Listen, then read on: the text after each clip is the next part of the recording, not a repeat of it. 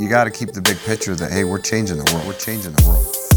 If you want to be taken seriously, you have to be consistent. We're speaking with people that are sending a pulse to their industry. Welcome to Electric People. We have Dave Madsen on the show. Check out Tim Ballard, Jeff Curl, Scheckler, Kenzie Watts. The League presents Electric People. Electric People, welcome back. We are sitting here with Ed Fenster, co-founder of Sunrun, executive chairperson. And basically, we just need to start, if you're in solar, with a big thank you to Ed Fenster for turning solar as a service into a reality that's blessing so many lives and rooftops right now. How you doing, Ed? Good, thanks. Awesome to be here. Well, thank you for joining us, man. Let's jump right in. So we made the mistake. We interviewed Lynn a little while ago. And if Lynn's listening, the words that I chose was, you're credited with starting the industry. And she said, credited, we did it. So you started solar as a service, Ed, co-founded Sunrun with Lynn. And, you know, I was looking at your bio. You got a BA from Johns Hopkins in economics and computer science. So what did you think you were going to go into before you came out here and changed the world? Yeah, I always thought it was going to be technology. You know, my father made a strong effort to introduce me to that. I was like programming when I was 5. Really? I was like teaching people about the internet in like the 1980s. And that was kind of what I expected, but I graduated college in 1999 and it just felt terrifying to go into technology in that year. And so I kind of ended up in finance instead. Y2K year. Yeah. Well, it was, that was, .com failure 1.0. Yeah. And, but that's what allowed me to, I ran the IT systems, mail, telephone, all that, email for the company for years. So I try not to demonstrate too much confidence in that area. Yeah, you don't want but I do have a good deal of education in it. You're like the undercover boss, or you're like it's like a sales rep that knows Spanish, but only like, that's exactly right. We'll have sales reps be in homes that speak Spanish, and they don't know the sales rep speaks Spanish, so he's just like eavesdropping on the convo. That's Ed with all the IT stuff. Yeah, that's right. It wasn't until her like 12th year at Sunrun that I think Lynn let anyone see her use the copy machine. So kind of like same strategy. Don't get it twisted. Right? Well, you got your MBA from Stanford, which is, I believe, that's where you and Lynn met, right, at Stanford? Okay, so give us kind of the story of the Sunrun startup. I'm fascinated because what year would that have been? What year were you at Stanford? We were at 2005 to 2007. Okay. I met Lynn like the day before school started. We were on like a retreat. We both signed up late. It was supposedly, this like houseboat in Lake Shasta, but it was really like a floating garbage barge with a porta potty. But it was all the people who like didn't sign up earlier. And, my wife at the time, pulled me aside. She's like, oh my God, I just met this most amazing person. You have to meet her, and that was Lynn. So, we had become friends like early on, in our time at Stanford. And then, a year and a half later, I guess, I had a high school friend who came to me and was like, hey, have you looked at solar recently? It's getting less expensive. I think it might work. And, for me at that point, I would have thought solar was like, for satellites, not like terrestrial based power. But then I started, you started to look at it and you're like, wow, this is such an awesome opportunity. Lynn was always the person who I knew if there's anyone I wanted to go into business with from Stanford in my class, it was Lynn. So, pitched it to her and, she liked it and, the rest, I guess, is history. It's crazy. I mean, you can't just tie a nice bow on that story with the rest is history. We're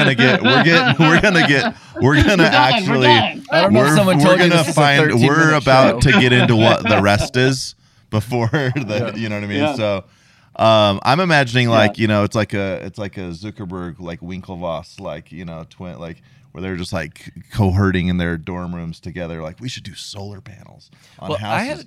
How do we make it affordable? Like, what were all the questions as you guys are like coming up with this idea? Like, what were the questions that you guys were like trying to solve to come up with the idea? Mm-hmm.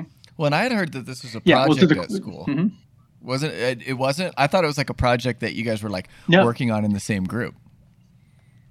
Close. So Lynn and I and several other people who had previously worked in investment businesses, like we're looking at like potentially had a group to start and examine a kind of investment business. This came kind of on the side. And I actually remember, because we had that investment business, kind of conversation going on, when we were making the final decision, I think Lynn said something like, well, we could lever up mattress companies and sell them back and forth to our friends, or we could do this. Like, how much more exciting is that? Mattresses. Could have been so different. You could be doing those mattress warehouses. Yeah, that's right. Exactly. You got it, right? So, yeah, it was, were the solar panels going to become less costly? I think we were really confident that was the case. What was the best place to be deploying solar? Was it rooftops? Was it residential rooftops? Was it in the desert? There we also felt like residential was the right place to be. That was a much more controversial, I think, call that we made than that we thought the panels were going to get less expensive. And once you put those two pieces together, then the rest was history. But yeah, that was a lot of the original work. And obviously, the first time when we were looking at this, the tax credit, the 30% tax credit was expiring in 1 or 2 years. It got extended for 8 years at 30. Then it got extended for a few more years. Now we're at the precipice of it potentially being extended for like 15 years. That's pretty crazy. So, that is crazy. With this, the industry has just come a really long way. Well, so sorry, Ty, you have this idea for solar to put on people's roofs. Like that seems easy enough. Like let's use people's rooftops to get solar. But the real magic happened when you came up with the PPA, right? I mean, that's really really what. So like, how did you guys come up with that? Because the problem obviously is, the cost of solar was at that time coming down, but it was still really, really expensive to put solar on your home. And so the problem is, how do we make this something that the common homeowner can do? And we can do this for the masses, not just the wealthy. Yeah. Right. So how did you guys come up with the idea? It was that's a perfect segue. So what we did when we said, look, we think the residential rooftop is the right place to do it. And the reason we came to that conclusion was that, the wholesale power markets in the United States, the people who actually make the electrons in like the big coal-fired power plants are different companies than the companies that sell you a homeowner electricity, PG&E or whoever. And the wholesale people, really brutally competitive business. But the people who transmit and distribute electricity, bloated monopolies, no cost control, horrible customer satisfaction scores. And so you said, man, solar's the first technology that works at a small scale. If we can go straight to the customer, we can compete with this bloated power cost. The power I buy from PG&E costs 7 times more than they pay for it in the wholesale market. So we're like, that's definitely the place to go, right? The power price is higher. People hate the, incumbent, and it's scalable in a way that, the rest of it really wasn't. So that sounded great. So then we said, well, but can you really do that? And so, you looked into, say, California at the time, and the actual return you would earn if you were a California homeowner putting solar on your roof in 2007 was pretty good. It was like a 15% return, over 20 years, without any debt, which is actually quite attractive. But at the time, only like 60,000 people had done it.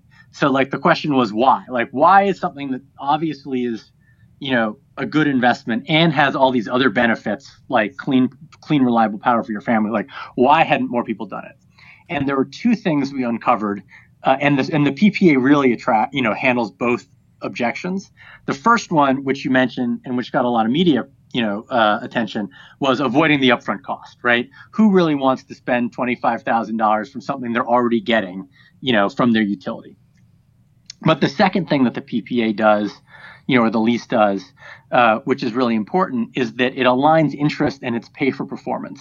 So homeowners don't really understand that much about electricity, and they certainly don't know, if I put a solar system on my roof, how much power is it going to make? You're telling them it lasts for 25 years or longer, but homeowners have never bought anything that lasts that long. How are they even going to know if it's not working? Who they have to call to fix it? And when you say, look, not only will we pay to install this thing on your roof, but you only pay us every month for the energy we deliver to you. So it's totally riskless. And now you don't have to worry about any of that other stuff. That was even the bigger unlock, because the people who were moving to get solar, these were like dual wage earners with families. They're busy people. There's not super urgency to get solar today as compared to tomorrow. And so you really had to make it a really simple sale. And the power purchase agreement really accomplished both those tasks. And that's really what blew the market open, in 2008, and allowed Sunrun to very quickly grow from, nobody in residential solar to being, the largest residential solar company, I think as early as like 2009 or 10. Yeah, and I one of the things that helped me kind of have my aha moment when I was being recruited into solar was understanding how it was financed. And I know that when you look into like creating a PPA, because what you just explained is really easy. What if we could put it on the roof, make the deal so good and so simple that there's really no reason to not do it now? But I think a lot of people that are in the industry now take for granted how simple a PPA is, because it didn't start like that. Like figuring out how to finance this thing. So maybe in like layman's terms, especially for our people that haven't been working here very long, explain how solar is financed. Like, how is a PPA financed? Yeah. So the power purchase agreement generally has been around for a long time, and it's how, Pacific Gas and Electric buys electricity from, NRG. However, power purchase agreements before we showed up were 400 pages long with 50 exhibits. And, I personally wrote, the first Sunrun PPA, which was 7 pages long and, began, I'm 18 years old, and the owner of this home. Like that was a really, that was a really different sort of power purchase agreement than those that people had seen before. But the fundamentals were there. The solar panels, you could document work. Solar panels have been around since the 70s. They're much cheaper now than they were then, but the ones that got installed in the 70s are still working, totally proven technology. We know that on average, homeowners are pretty good credit. That turned out to be a little bit harder to sell than I expected because, we did start the company like smack in the middle of the Great Depression or Great Recession. Yeah. But again, people understand that, like people who, Americans and homeowners generally have pretty good credit. And so you were really just, putting together these two things that always existed, but just never together. Yeah. And there were people who would say, oh, you can't possibly scale this. The transaction cost will kill you. And we were like, yeah, that's true if you were having to do 1 million of these things with weird companies and every contract is different.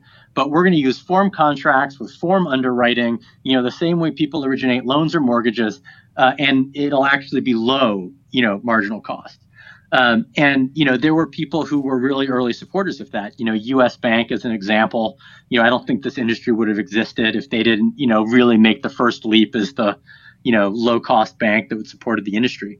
And after that, it was quite common that in banks that we started doing business with, we would have to introduce the people who did energy finance to the same people at the same bank who did consumer finance and say, look, we promise this works. Can you guys just talk about it for 2 hours to make sure you can support it? So, there was a lot of that had to go on to kind of make it work. But it's like classically, one of these like inventions where, the cell phone existed, the car existed, but when you have the cell phone in the car, now you get Lyft and you get Uber, and that's a transformative product. But it really is just relying on technology that already existed. It just hadn't been married together yet.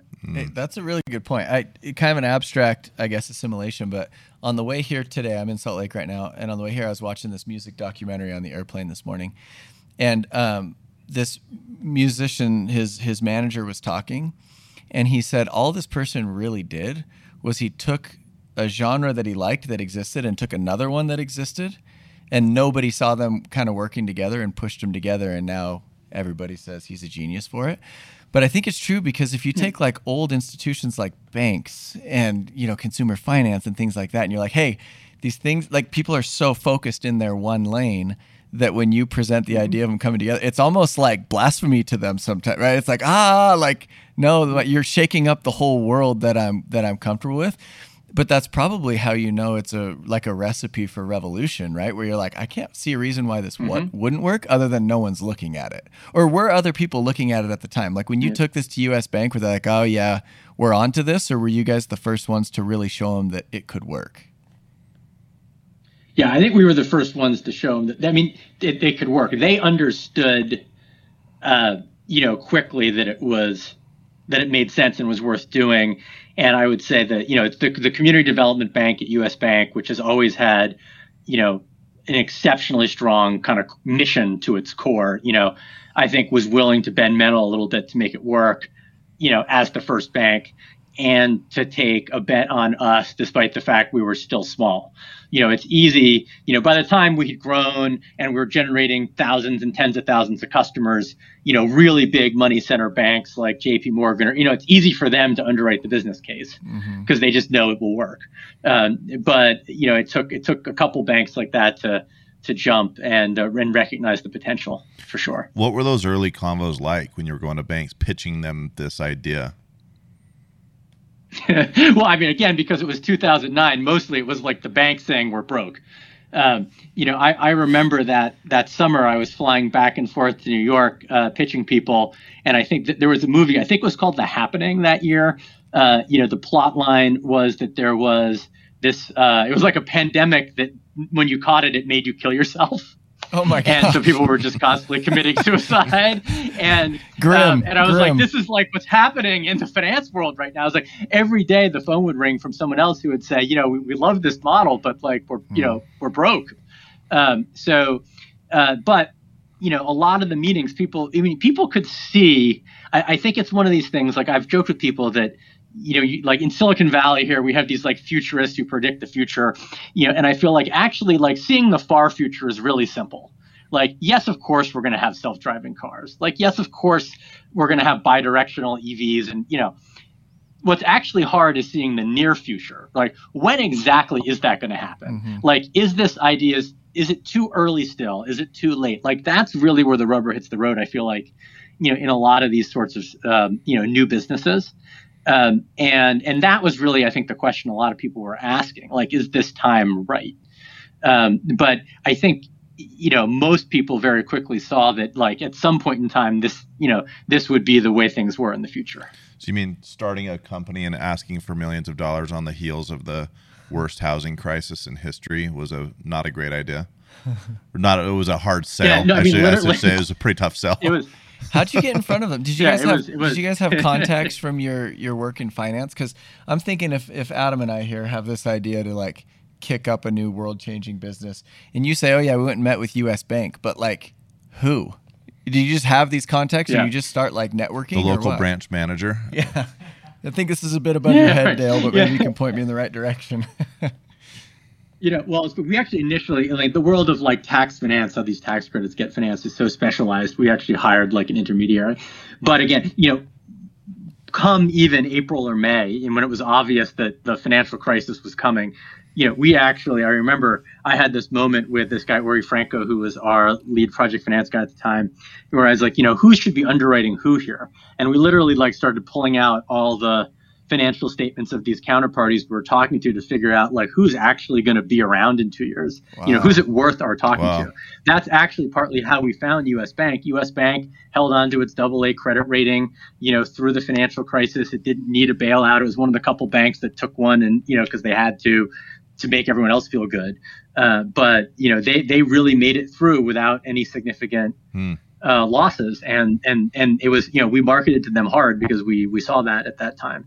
How much was the first round of funding that you guys got, and then maybe compare that with maybe the biggest or most successful round of funding you guys have got? Oh my gosh, our Series A financing, right, was this was the equity financing. It was like $15 million or something, and took months to raise. Our first project finance fund with US Bank, I think, was like $30 or $60 million. Today we do, reprint project finance transactions that are $500 million or more. We've got one in the market now that's even bigger than that, that's going to sell in a couple days. And like when we did the convertible, in January, that was like $400 million. And we oversubscribed it, I don't know, like 4 or 5 times in like 6 hours. So it's like, easier now. Things are just really, it's a lot easier. What is like a $30 million fund get you? Like how many systems, how many PPAs can you put up for $30 million? Gosh, well, in 2007, solar cost like $9, $9 a watt then, right? So it was like the solar system on my roof. I was customer number one. We can talk more about that later, but it was that was $10 a watt. Good luck offloading that to whoever buys your house, right? Yeah. I remember in our contracts we used to have, it used to say the value was like $650 a watt or something like that. Wow. Crazy. Yeah. So it's amazing how much we got the cost down. But yeah, thousands, not more than thousands of customers. Yeah. We would fill up a fund like that in a week or two now. Well, it's easy to be light, and you're easy to talk to and stuff about it. But I'd imagine it. The road was a lot harder, probably filled with some early doubt. It's probably hard to have this idea. Young families at Stanford, flying across the country, trying to get people to believe in this idea that you think will work. Right. But how did you know that this was the right idea? I bet there's a lot of ideas that come out of Stanford Business School. How did you know, if you had any early inclination, that this is the one worth like going all in on? Yeah, well, it just looked like it so obviously made sense, right? Mm-hmm. You could deliver a good return to the people who own the assets. You could deliver savings to the customers. You were providing huge positive externalities for the environment. You are improving reliability of the electric grid, and making money for your shareholders. You just looked at that and you'd ask these questions like, well, how much can we spend originating a customer and have it still work?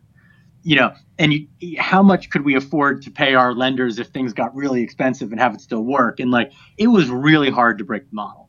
Like, it just looked like it was going to work. So the only real question we had was like, will someone lease something that's on their roof?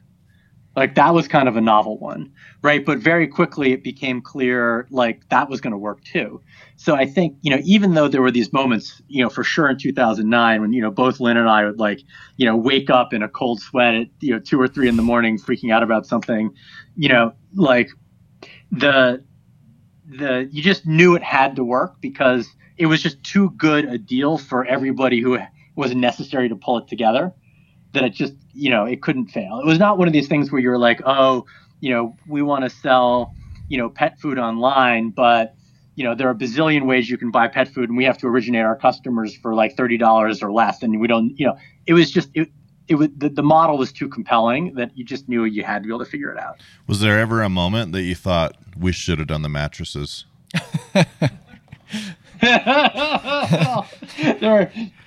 There are certainly moments I've thought that I would have lived longer in age, had we done the mattresses. You're doing like the Memorial Day easier ad. But in all seriousness, was there? I mean, I'm assuming like anyone who starts and runs a really successful business, there had to be those like gut check moments where you're like, I don't know if we can do this, or I don't know if we can pull this off. Like, did you have any of those like fork in the road moments that, when you look back on the Sunrun story, you're like, man, had we not done that, we probably aren't here today, kind of thing? Yeah, I'm a big, like the U.S. Bank was a great example of that. There were a couple other critical decisions, that we made in the company's history that I think really helped its success. And there were definitely some meteors that came out of nowhere that, if we hadn't been able to dispatch with, we might not have been here today. I think, one of the things that is just so wonderful about Sunrun today is I really, I should probably knock on wood when I say this, but I really feel like we're beyond single event risk. Wow. There are quarters when you'll grow more quickly or more slowly, or, where your costs will go up or they'll go down. But like, I don't worry like the whole thing is going to crash, and come to a, spectacular explosion and just end suddenly, you know, whereas like in a young company, you constantly have that, like, the world could end tomorrow. You know, there's a story Lynn loves to tell. We were doing our Series B financing and like time was tight and I had to like go get a board member's signature and we thought he might be leaving at like 5 a.m. So I like drove to his house. You know, we had the lawyers working all night at like 4:30 and I was like going to go wake him up, but I couldn't figure out which house was his. So I like, but it was trash day. So I went through everyone's trash on the block. Oh my gosh. Luckily it was recycling. There was recycling so I could look for people's junk mail. Luckily the cops didn't pick you up, right? You know, right? And you know, and I was like, "There's our board member, David Busby." I'd like in the movie, rang the doorbell, saw the light turn on upstairs. You know, like he comes downstairs in his bathrobe. He's, you know, both pissed and appreciative. I think that, you know, we had that kind of get up and go. But like, yeah, you have that terror when it's a young company. I feel like, which is. I hope probably Busby healthy, still but, owns a fair amount of stock. I feel like Busby's earned it. It's like, I don't know if you watch The Office, Ed, but it's like in The Office when Michael and Dwight go to save their branch. Go to David Wallace's house. That's exactly it's right. So good. So in you know, in talking to you, it kind of seems like the business idea came before the environmental pull. But Sunrun is really good at having a mission that unites peoples and like kind of ties into this. This is the right thing to do. You'll find like a lot of us salespeople found the company through the opportunity and then really fell in love with the company because, wow, we're doing a really good thing. What was that relationship like for you? Did it happen kind of at the same time, or were you drawn to one benefit before the other? That's a great question. So if you had asked me in 2006, like, can you really love what you do and feel great about it? You know, I don't know that I would have been like, absolutely, right? Which is how I feel about it today. You know, when you know, Nat came to me and kind of mentioned, hey, solar, you know, and I looked at it, you know, I was initially evaluating it for like, you know, can this work? Am I the right person to do this? Like, can I make it work? And then kind of as you started to feel like, oh my God, those questions are yes. And then you like start to imagine like, hey, what is my life like day to day in this business?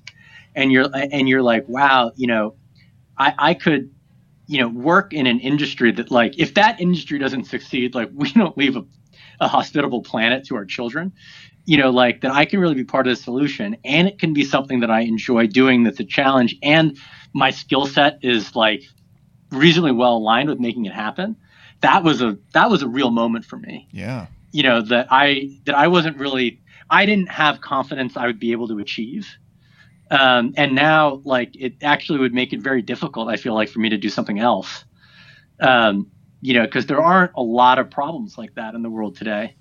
And it's just like, particularly on those dark days that, you know, when you wake up in the sweat at 3 a.m, you know, how am I going to solve this problem? You know, where the mission is just like the thing that keeps you can drive you forward and just makes you feel good about like persevering through those times. And then also it's obviously wonderful when, you know, you're able to just sit back for a minute and think about what you've been able to accomplish. And like, man, that's really, you know, something I can feel good about as compared to like, you know, addicting people to video games or something, you know?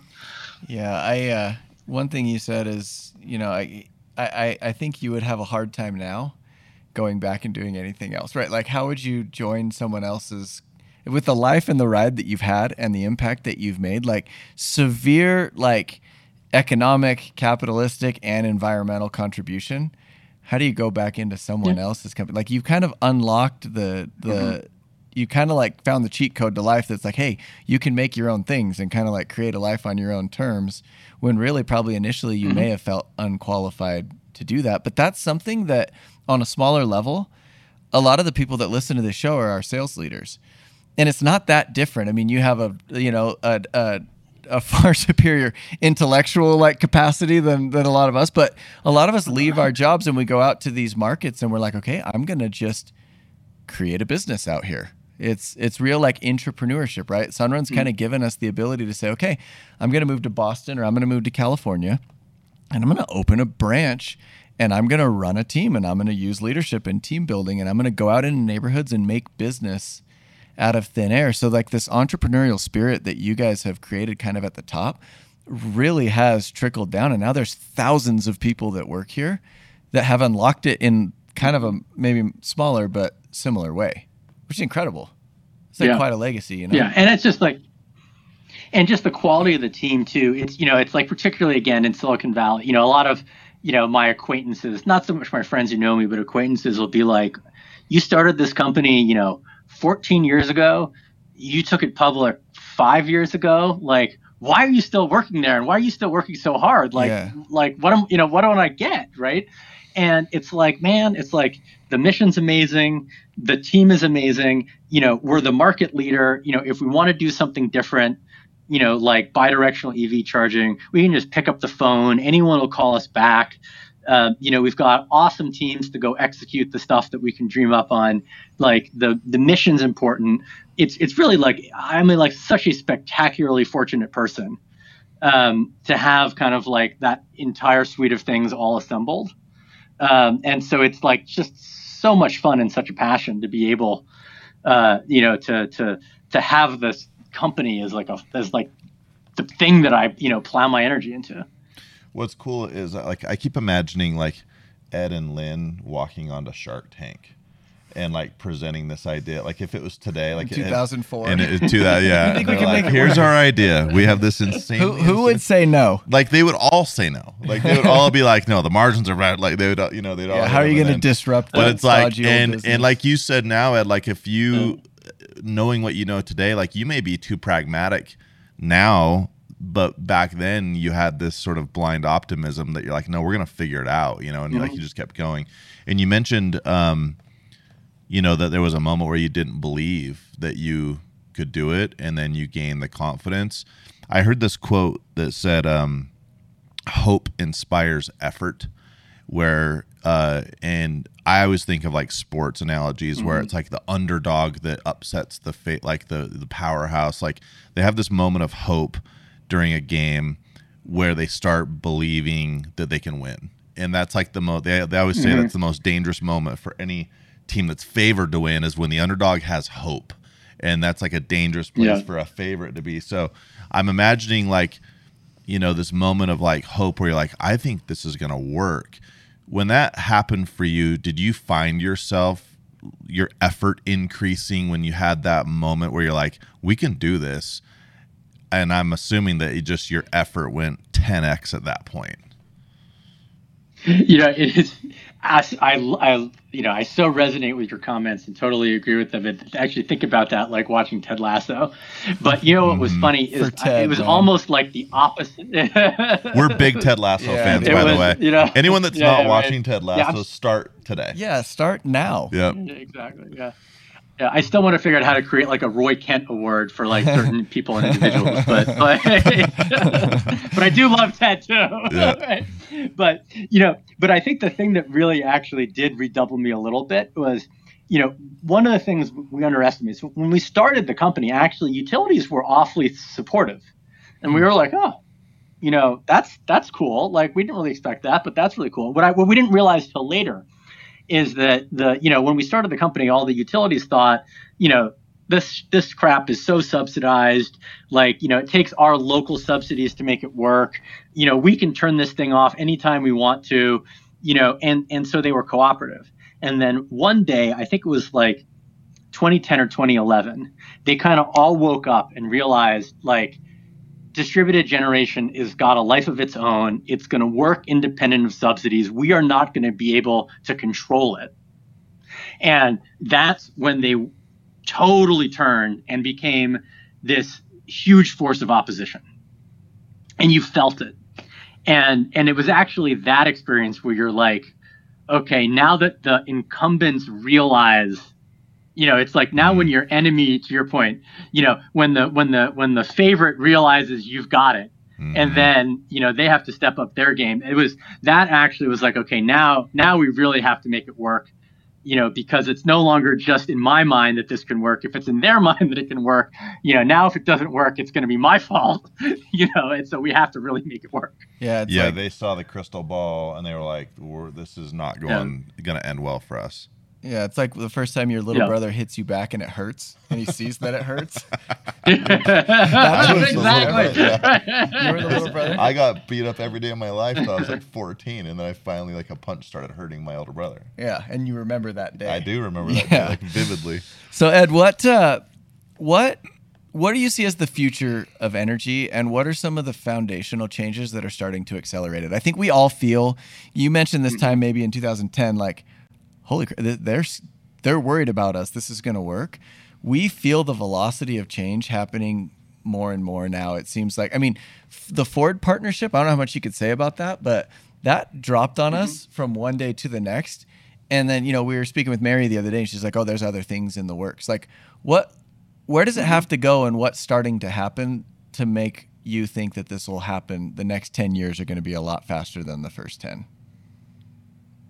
Yeah, well, because the infrastructure is there now, the playbook is there. It's just a matter of scaling it, and we know what we need to do.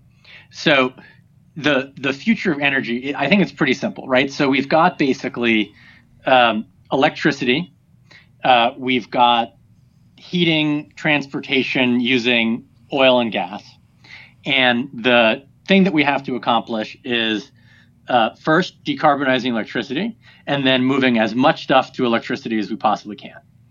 And the good news is almost everything except for like aviation can reasonably easily be moved to electricity.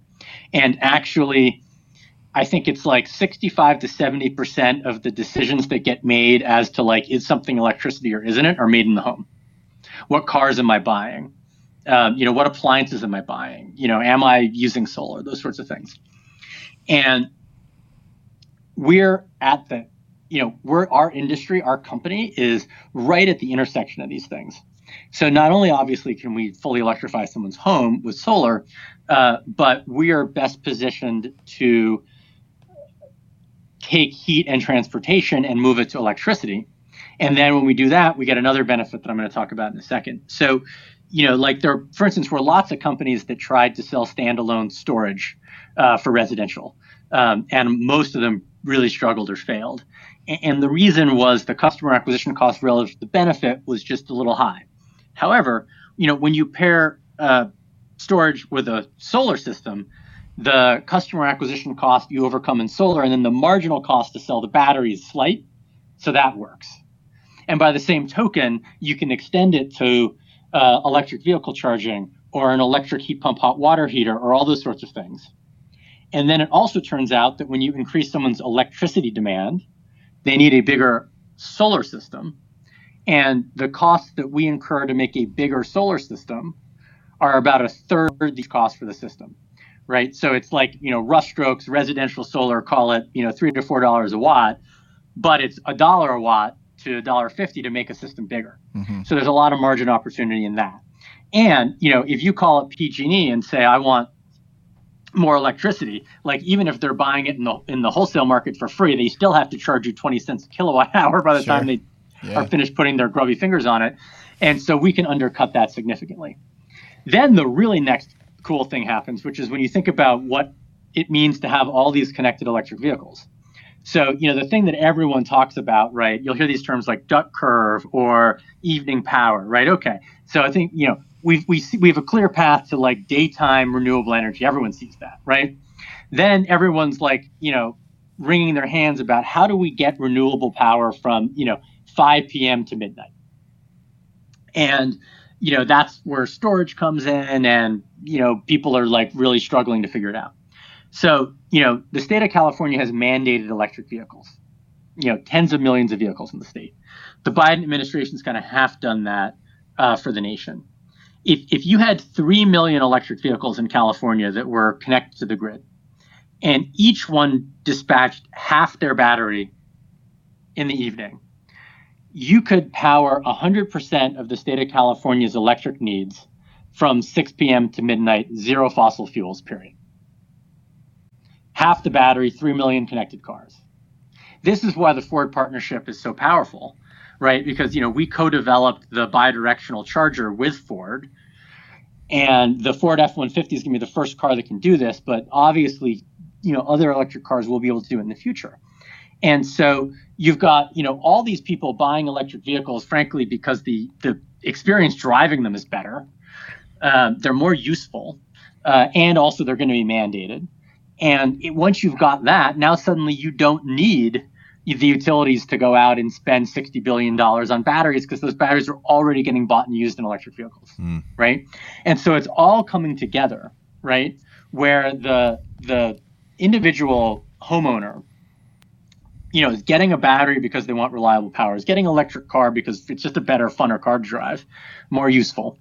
And in the process, they're able to solve all these other problems that otherwise seem very difficult to solve. And we Sunrun sit here right at the nucleus, right at the center, kind of able to pull it all together and make it happen. And I think that networked solar energy systems, with the electric battery, with electric vehicles, and the electrification of heating and hot water, we're going to be able to accomplish that. And that's going to be the thing that cost effectively solves climate change and delivers the customer experience that pulls it forward. Dude, Ed, I can see why you were successful in raising money. That was the most compelling sales pitch for an optimistic future that I've ever heard. But, and I think about this. Everything's going to burn down on the way there, but right? But we'll get there, man. No, it's great. And I think that level, that's really the task at hand is so large, right? Tonight I'm going to fly into Orange County and I'm going to see a whole lot of naked roofs, right? And then I'm going to get in my car and sit in traffic with all these just fossil fuel burning vehicles. And I'm going to look to the harbor and see all these tankers coming in, and it feels hopeless. I've heard Elon Musk talk about his pessimism for climate change now because he's like, oh, there's just so much to do.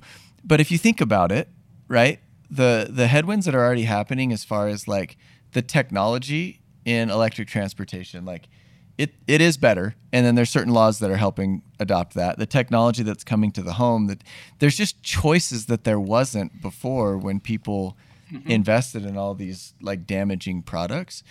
And so that gives a lot of hope. But my question is, it's hard to probably predict, but what do you think that does to the value of Sunrun when you're operating a basically alternative electric grid, right? When you can provide enough power to keep the lights on and the utility is no longer needed, or at least not needed in the same way they're needed now. Yeah, I expect, we will be the Verizon wireless success story, of electricity.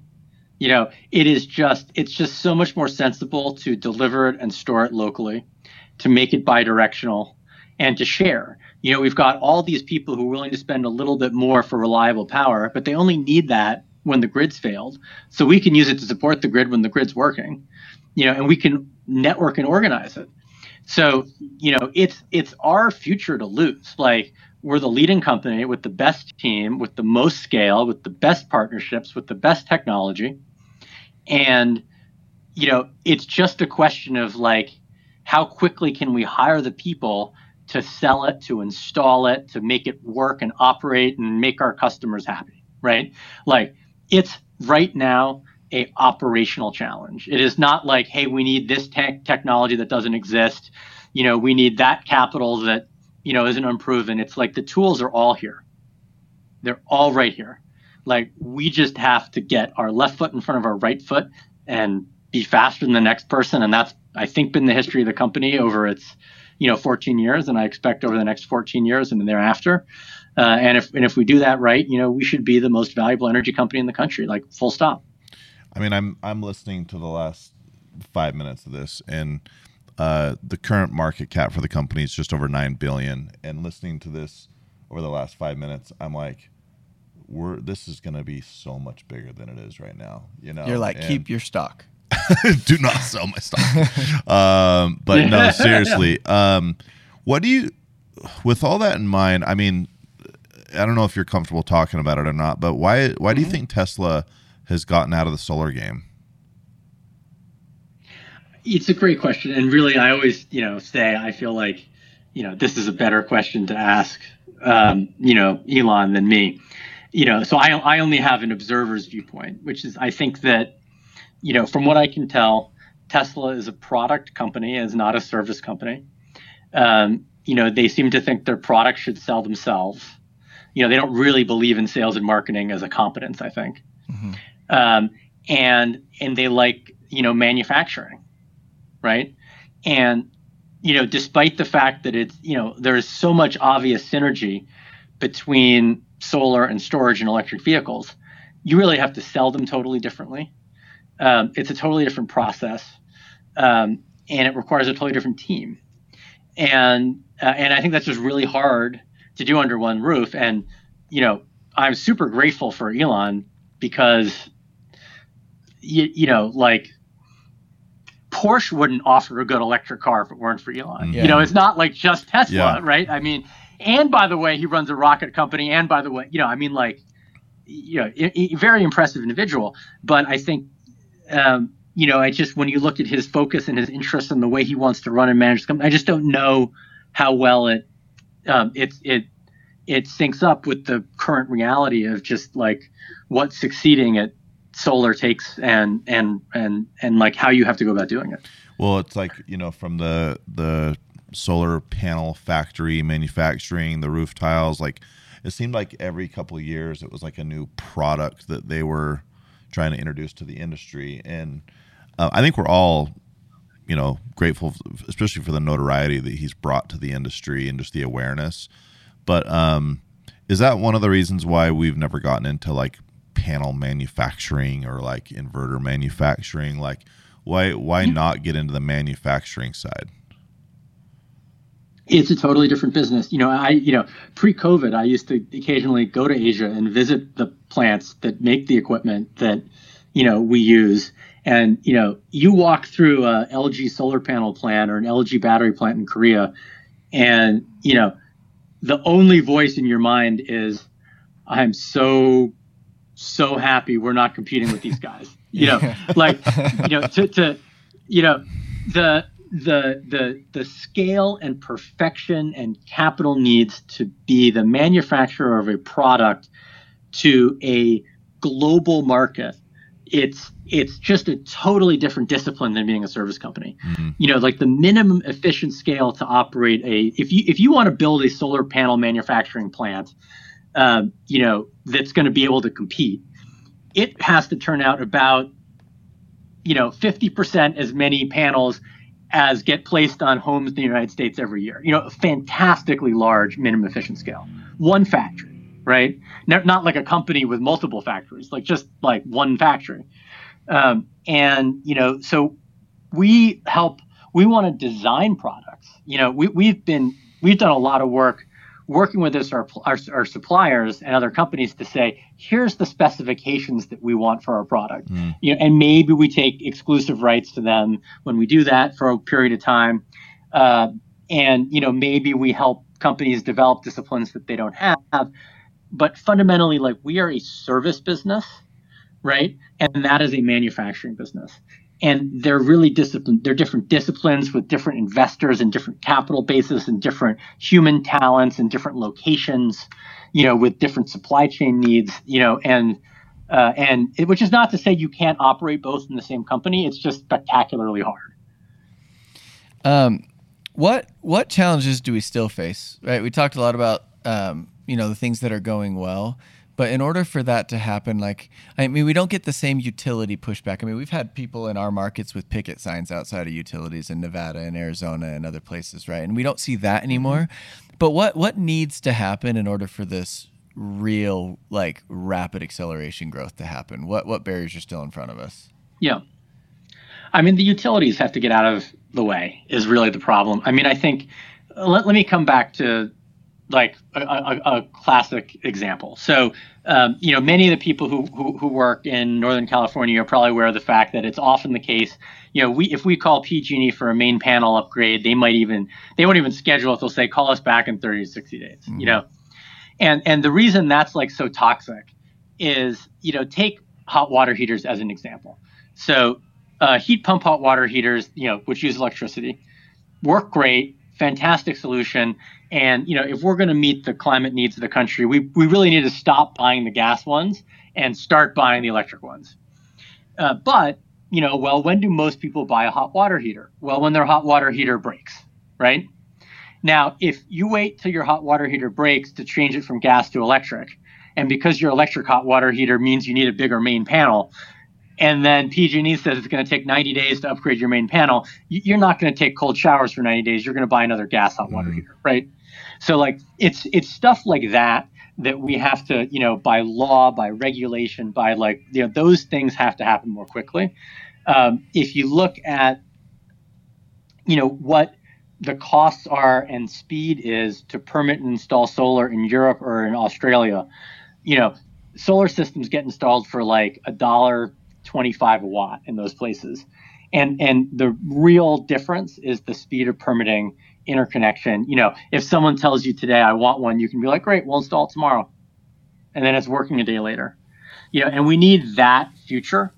That's part of why, Lynn has been so passionate for so long about the solar app. It's a good first step in that process, online permitting, to expedite that process. But we need to figure out, how to make this, much easier and faster for people.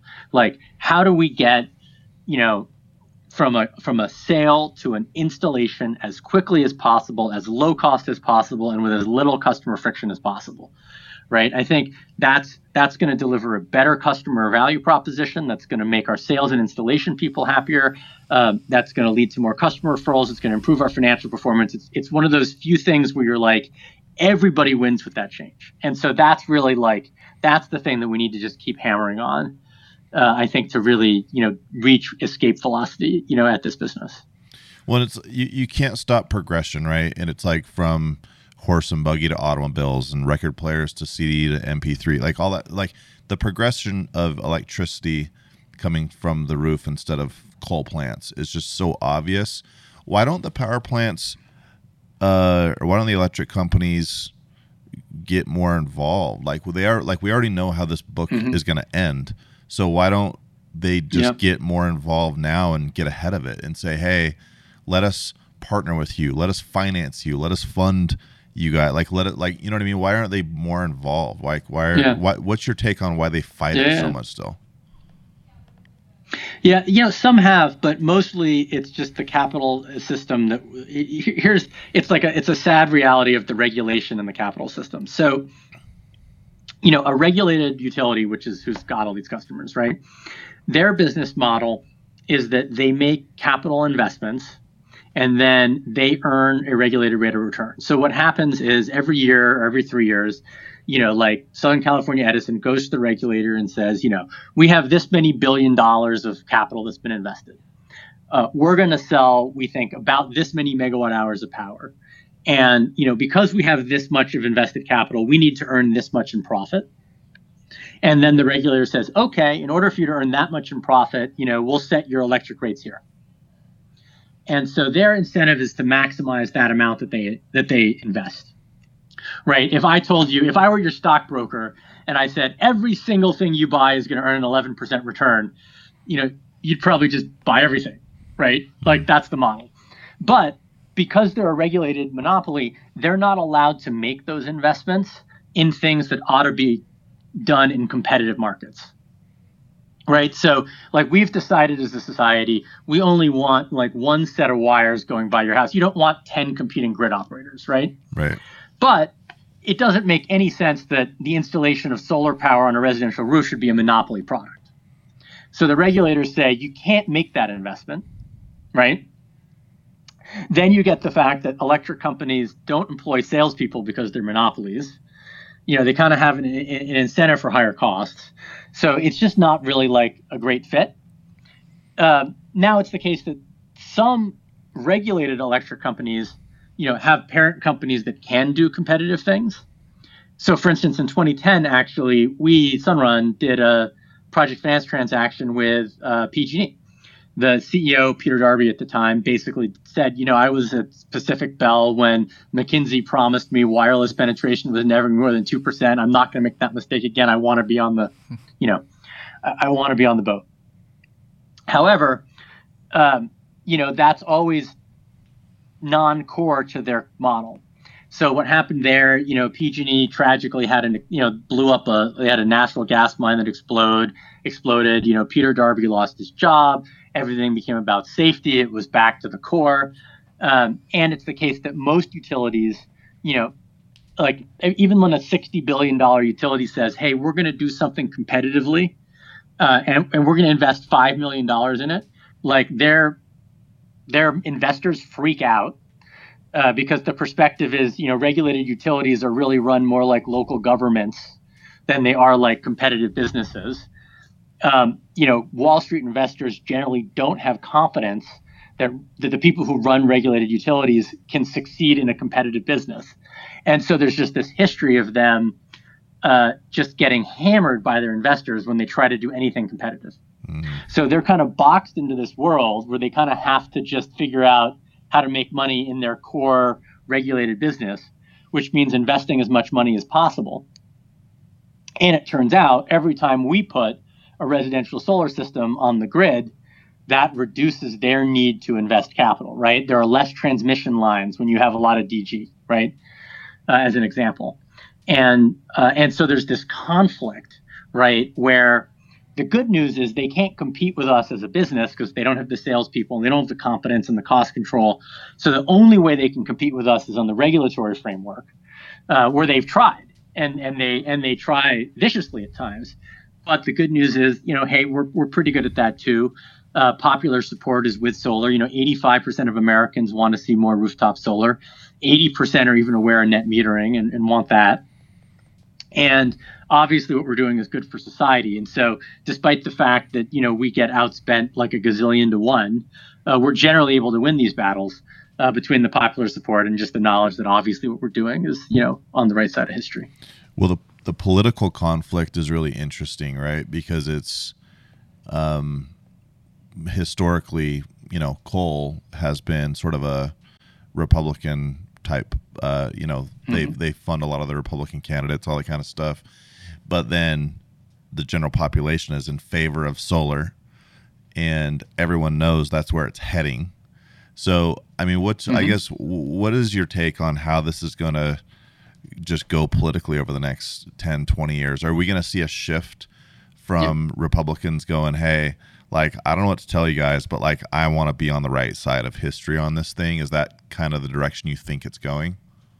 And why? I mean, is that why it's a political issue? I mean, I think from a sales perspective, like, I'm always like, I don't understand why this is a political thing. Like, why is like solar or something that like a Democrat or Republicans are more in favor or not in favor of?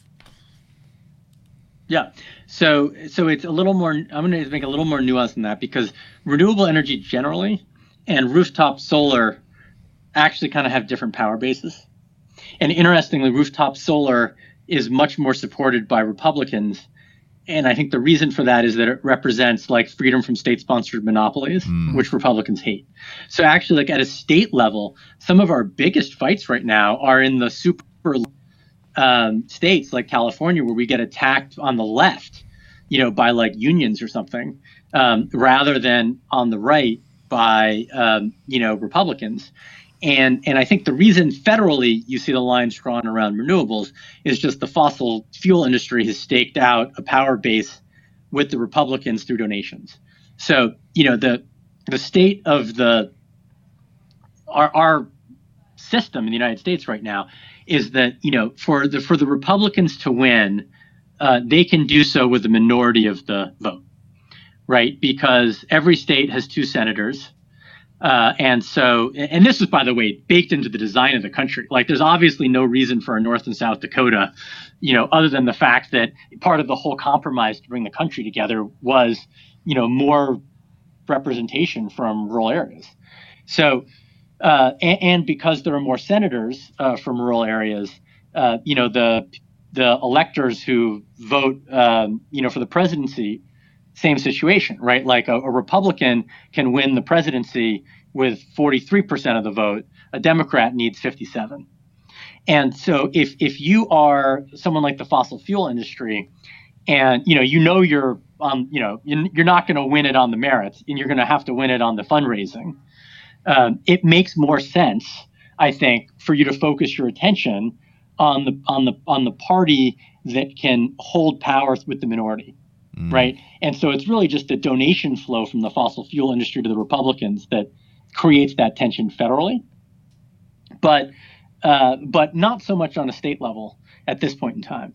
And I think, fingers crossed, it looks really promising that this this package of renewable energy policies is going to go through, in reconciliation this year, probably end of December. It'll likely create like a 10 to 15 year runway for renewables in the country. And I think that'll be game, set, match on the federal level. And I think it's just mostly going to be over.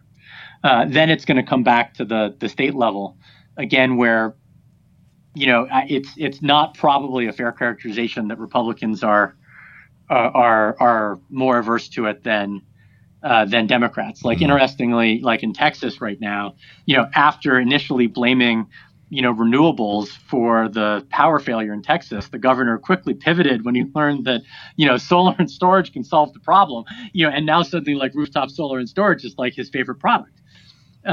So, it's complicated. I didn't know all that. That's crazy. No, it's interesting. No, it's good And context too, because I think a lot of people's initial understanding of that is inaccurate. I agree, and I think just hearing this from you is going to give our sales force just a really good perspective. As they're out, and it's just solar is just a really, really fascinating industry to begin with, and we say this to our sales teams all the time. Like, we're a part of a disruption that you're going to look back in 10, 20, 50 years or whatever and be like, man, I was a part of that disruption, where how we're getting our power today is completely different than it was 50 years ago or 20 years ago or whatever. So it's pretty rad. One of my and of course, go ahead, Ed. I was just saying, of course, the incumbents are going to fight you, right? And they do it in every industry like this. The fossil fuel industry is huge. It's profitable. And it's, by and large, not particularly scrupulous, particularly globally, it's, graft and corruption is like the backbone of it. Energy extraction internationally is like a pretty tough business. And people are going to fight you on it, but it happens in all industries. It's the same reason why, Lyft and Uber face these challenges and Airbnb face these challenges. There are moneyed, powerfully connected people on the other side, but you just have to believe that if you have the better product, which we do, who wants to take a taxi when they can take a Lyft or an Uber? Who wants their power to go out for a week at a time and have it cost more than have it be reliable and lower cost? That you'll win over time, right? And there will be the occasional setback, but we're winning kind of 95% of the time, but not always. But like the arc of history is long, and we're absolutely going to take it. Well, it's gonna when you said that, I'm like, imagine taking a yellow cab right now. How do you even get one? I don't even know how to you call 7777. What's cool is what's cool is when we first started, we'd have customers be like, well, I don't know if I like how it looks. And I'm like, buddy, in 10 years, and you're the one house on the street that doesn't have solar yet, like every one of your neighbors is going to be like, what do you imagine getting power from the power plant still? That's going to happen, and it's happening in some neighborhoods already, and it's 10 years from now, people are really going to say, like, imagine getting power from coal plants. Well, and I feel like the utility, like they're just kind of like fighting for another quarter. I think you mentioned they know how the book ends. I think they do. But hey, if I can scrap together another quarter of high rates, or if I can put off your MPU or whatever, drag it out. Yeah, we got to drag this thing out. I'll give you an upgrade, but in 6 months. Yeah. Yeah, and it's super fascinating, by the way. Like the CEO, I think it was Chevron, was quoted in the Wall Street Journal today or yesterday. Natural gas prices have actually come up a lot this year. And it's at the point where it would be profitable to go drill a whole bunch more to get at it.